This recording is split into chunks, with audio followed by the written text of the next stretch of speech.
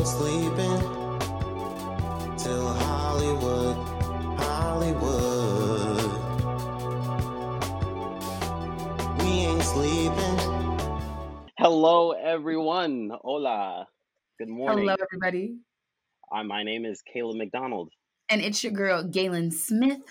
and you're listening to No Sleep Till Hollywood. We're not sleeping until we make it in Hollywood. And while we're up, we will be discussing the state of the industry and our place in it. And today we are doing something a little different for you guys. As you all know, there are the WGA and SAG-AFTRA strikes. And so we've been moving away from these TV and movie reviews and conversations and more into just like the business. We talked a little bit about reality television, but today we're going to start something a little bit new. We are going to talk about a music video director who is a legendary icon in that space, but who has also gone on to direct my favorite television show of all time. If you know what it is, then you know what it is. But we are here today to talk about Melina Matsoukas. Okay? She's collaborated with one of the best artists The of greatest all artist. time. Oh, I'm sorry. After last night, we can go ahead and stop any arguments and discussions. The greatest living artist of all time. Oh, living? Yeah, no, for sure. She's the great. Here's the thing. I always make the comments that she is the greatest artist of all time because she watched all of the other previous greatest artists of all times, studied them, and then innovated on things that they were not able to do to become the best version of what they were. And one day she will be eclipsed because someone similarly will do the same thing. But she is the greatest artist of all time as of right now. I'm not gonna lie, I don't think anybody could follow her just because, like, nobody wants to work these days. Nobody wants to work. No, and she be saying that nobody likes rehearsal because rehearsal, you have to humble yourself to go to rehearsal. You got to study, you got to watch yourself, you got to learn. The girls don't want to rehearse these days. They not giving what she gives. All this being said, I'm not sure if we explicitly said it, but Melina Matsoukas has frequently collabed with Yes. the Beyonce Knowles Carter. Beyonce, House of Knowles, House of Chrome, excuse me, first of her name. Okay. Yes, but no, she's a frequent collaborator with Melina Matsoukas.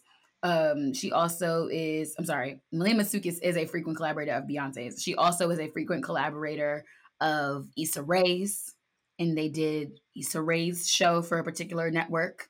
And she was really instrumental in that. But today we're going to talk a little bit about her kind of early career, talking about where she went to school, talking about how she kind of got into the business, focusing mostly on her music videos. Because like I said, Right. she has iconic music videos. Some of the visuals are being used on the Renaissance World Tour today. Let's get into it. Funny enough, I did see that grew up in the Bronx, then moved to Hackensack, New Jersey. Different Caleb, boroughs, different cities, but Caleb, your peoples. we right there. We right there. I'm crying. Not she's your peoples. She did go to NYU. Yes, she did. She graduated from Tisch for directing, but it's funny because she went to NYU and declared a math major. Her That mother was whole a thing math is hilarious. her mother was a math teacher. When she got to school, it was like declare a major already. She said, "All right, fine, math." She said she never really felt like a passion for anything, but then, when you take core classes, you see the film students, and she got a taste for the film life there. That's so She funny. did. I forget that other people's degrees like make you take core classes. Because I didn't have to take core classes. The only classes I had to take I had to take 2 specific writing courses, and then after Mhm. that, I just had to take, I think it was 12 or 14 credits outside of the drama department, but there was no requirement on what those were. So I took a lot of foolishness and some good stuff. But I took this class called Love, Lust, and Relationships. I took that one. Everybody took that class. If you are at Syracuse and you didn't take that class, why did you care about your GPA so much? Like, please take an easy A and move on. No, the core classes, I was happy for them because, like, I'm one of those kids, like, I'll ace it, no problem. But it did get me to like know the actual other kids in my class. Yeah. So thankful for that reason. Um, But yeah, she and got her degree, graduated from NYU Tisch, and then after that, she went to get her master's at AFI in cinematography, which is also funny because she didn't really want to get her master's. She was just trying to go out and work, and her mom was like, "Just go get your master's." And so she decided not to do a directing program, but to do a cinematography program because she wanted to be a more well-rounded director. And props to her because I took one directing class in film school, and I wanted to fight most of the time. And I just know that if I had taken cinematography, I really would have fought everyone. you definitely were up in arms for I wasn't a for, fan. I think I for learned some very direction. quickly that I am not a director. Mhm. That is not my for theater, yes. For television and film, that's not my strong suit. I don't care that bad. I'm here to tell you. I could write it, I could be in it, I can executive produce it. I'll approve the budgets. But you want me to direct? No, absolutely not. And people who direct and star in their own things like Spike Lee, crazy people. Absolutely insane. That's never mind. Not sure I can say it. Strike rules. But stay tuned. Um, it was said that her first short film for class um was shot in the meatpacking district, and it highlighted how women are perceived as meat by men. Though she Okay. said it was absolutely trash, and she deleted it upon completion. But I want to see it because the I want it concept sounds great. right, but the thing is, like her saying I had to delete like trash. I could understand how that could have gone terribly wrong because sometimes people have a great idea and then you're like nobody said anything to this person. Yeah, no, it was definitely giving like it could go whoop or it could go whoop, but there's no Right, in between. Like, in between. but no, so she did that, and then she both times she graduated, her thesis was a music video. So when she finished her master's program, she had two short music videos that she was kind of able to use to like get an agent, start pitching for music videos and those things.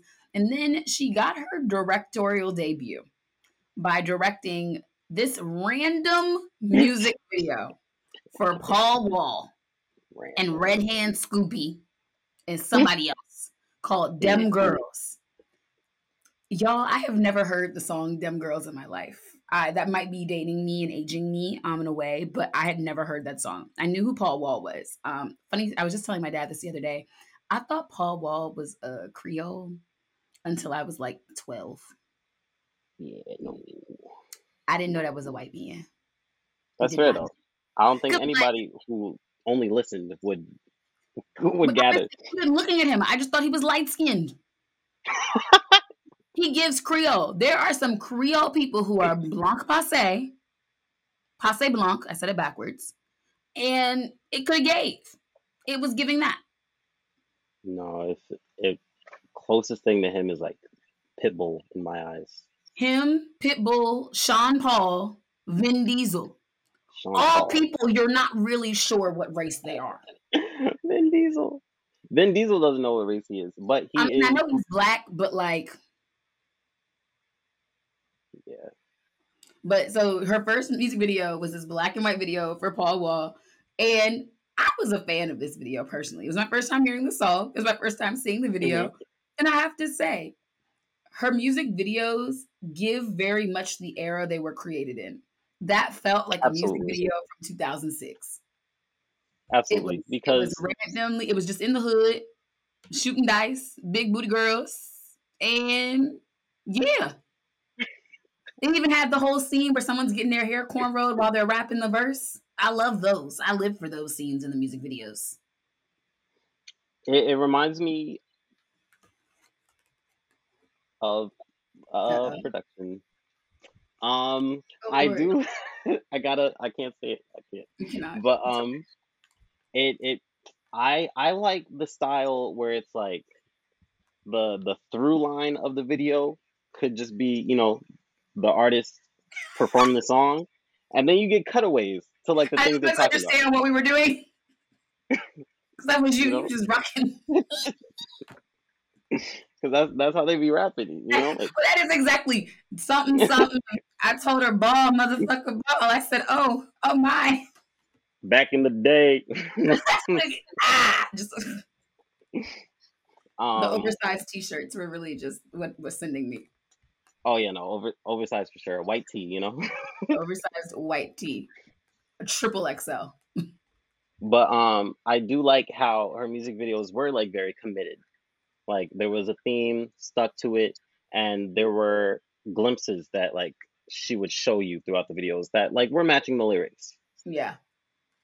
And Because then no, I was gonna say because like in her big break of music videos, for Ludacris's Moneymaker, something that like Matsoukas does is like the glimpses were clearer in that one. Probably because, you know, budget's higher. She's been doing this yeah, for a the whole while. raw music video was probably shot on a budget of like $30. Like it was giving very like she made it work with what she had. If there was a budget. If it wasn't like a let me do this for y'all so then I could have a portfolio. Because That's what it was giving. Because like Moneymaker, also, if y'all are like me, y'all remember the 106 in Park era. The Moneymaker video is the 2006 version of the foreign music video with Trey Songz. They are very similar. And whoever directed Trey Songz video definitely was biting Melina Matsoukas' style, but they are very similar music videos. absolutely. Because yeah, no, like you even see it when she does start like collaborating with Beyonce and like Upgrade You and Greenlight, it's like they're given 3 sets for sure, decked out with I don't know, speakers, a car maybe, All type of stuff in there. a fancy seat, and then they'll shoot whatever type of B-roll they can in between. I don't know why I'm still swaying. Like I don't know. Caleb, you gonna give us some bars? Is that what's going on here? I might. Stay tuned. Stay tuned.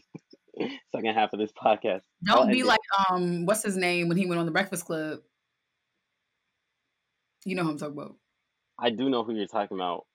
Oh, are you talking Mm-hmm. about Mm-hmm. Mm-hmm. He was like, I want to rap for y'all. I can rap. I really can rap. Okay, go ahead, rap.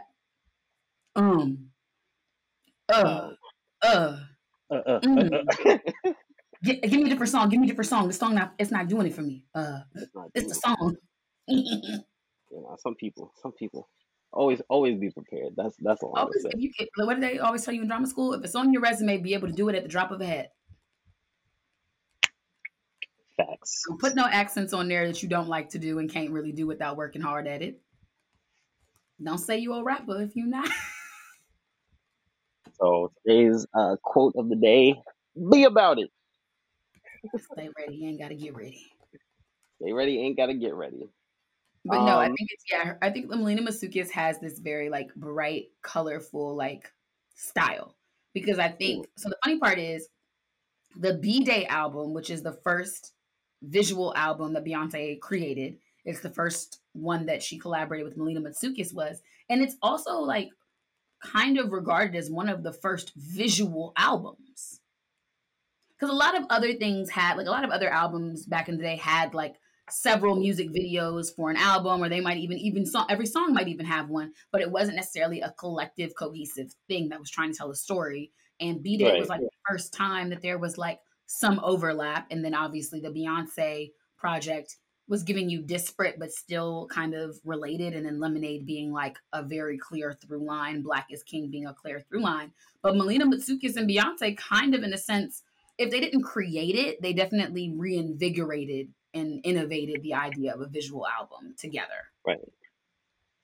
But no, I love honestly the Melina Matsoukas videos. When we were looking at the ones like she did Greenlight, she did Kitty Cat, she did Sugar Mama, she did Upgrade You.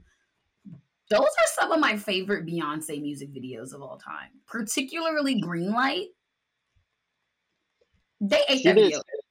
She did one of my favorites, which was "Sweet Dreams." Sweet Oh, Dreams also sweet, about sweet dreams turns on. I'ma dance. What? not the Chris Brown shoulders. Y'all, if you're not watching this episode, then you're doing yourself a disservice because Caleb in these dance moves have been getting me all day. But But no, no, I she feel like Melina Matsoukas comes out for the iconic moments. right. And I mean, we have to talk about the most iconic moment, debatably. do 2016. do do Were you there? do. See, I have my hat downstairs. I should have put my hat on. I got my hat, my cowboy hat. Do do. The Illuminati Y'all allegations were haters high. corny with that Illuminati mess. Paparazzi catch my flyer, my cocky fresh. Rent was I done lost the due. hater ones Oh, twice. and I think that one was like, I mean, obviously, both Beyonce and Matsoukas had a budget at that point. Such a high budget. They sunk that daggone police cruiser in the water. They said we Yeah, got money.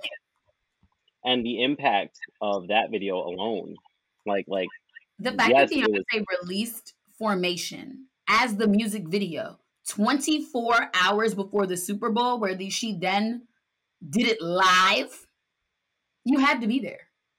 Where were you when the Formation music video came out? I know where I was. I remember where I was the first time I saw it. I was literally at a poetry slam. It hadn't started yet. And my friend was showing me on her phone, on her iPhone.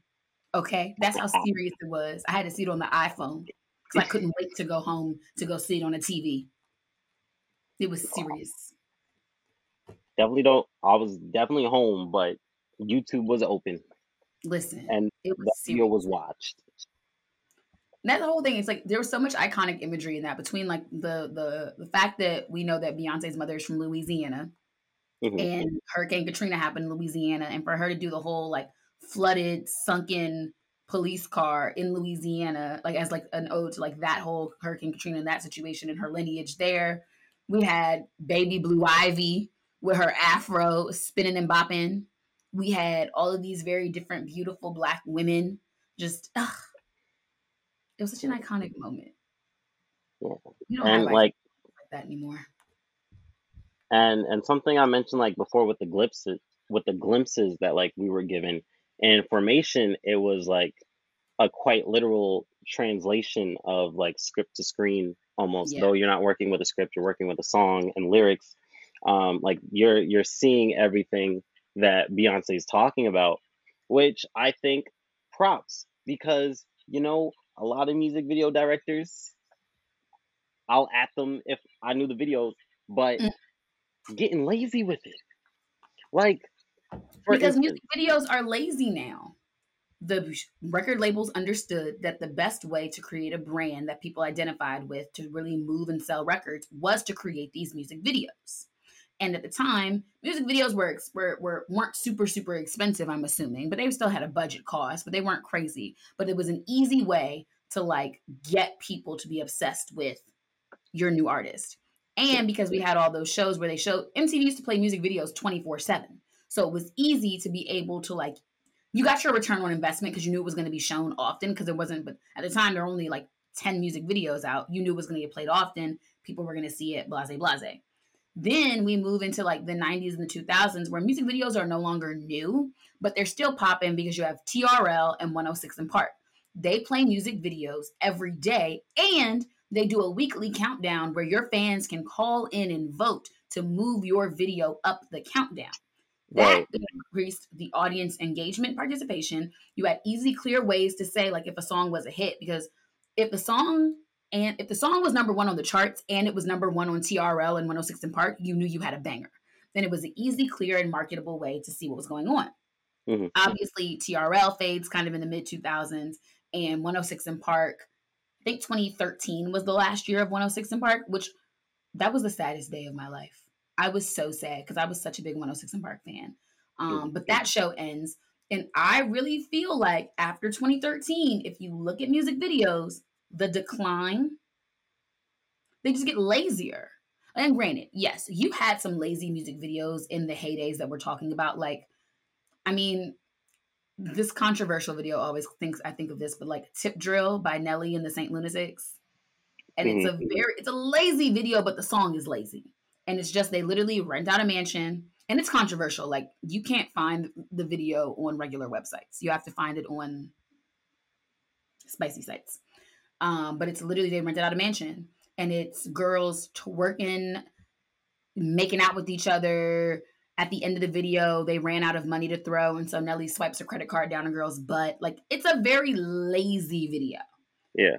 I'm not going to say that lazy videos started in the 2013s, but at least it matched the song. To your point, I feel like not only are music videos getting lazy, they don't even match the song anymore. It's just like, all right, here's a nice purple wall. Lip sync your song on the purple wall. And it's because there's no MTV, there's no TRL. Music videos now are probably not getting the same number of views that they used to once get, because now it's like you have to go to YouTube to watch a music video.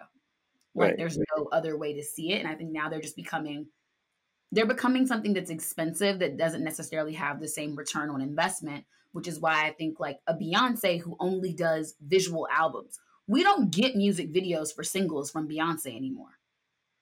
Other than Formation, every other music video we got from the Lemonade era was from Lemonade.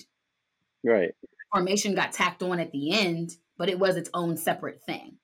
And it's funny to your point because with music videos getting whack, you do have Matsoukas who, for a time, went straight who wanted to do commercials Yeah, because she was enjoying the short form and like loved music videos, right. but she mentioned that there's a stigma on music video directors because people have less respect for what they do.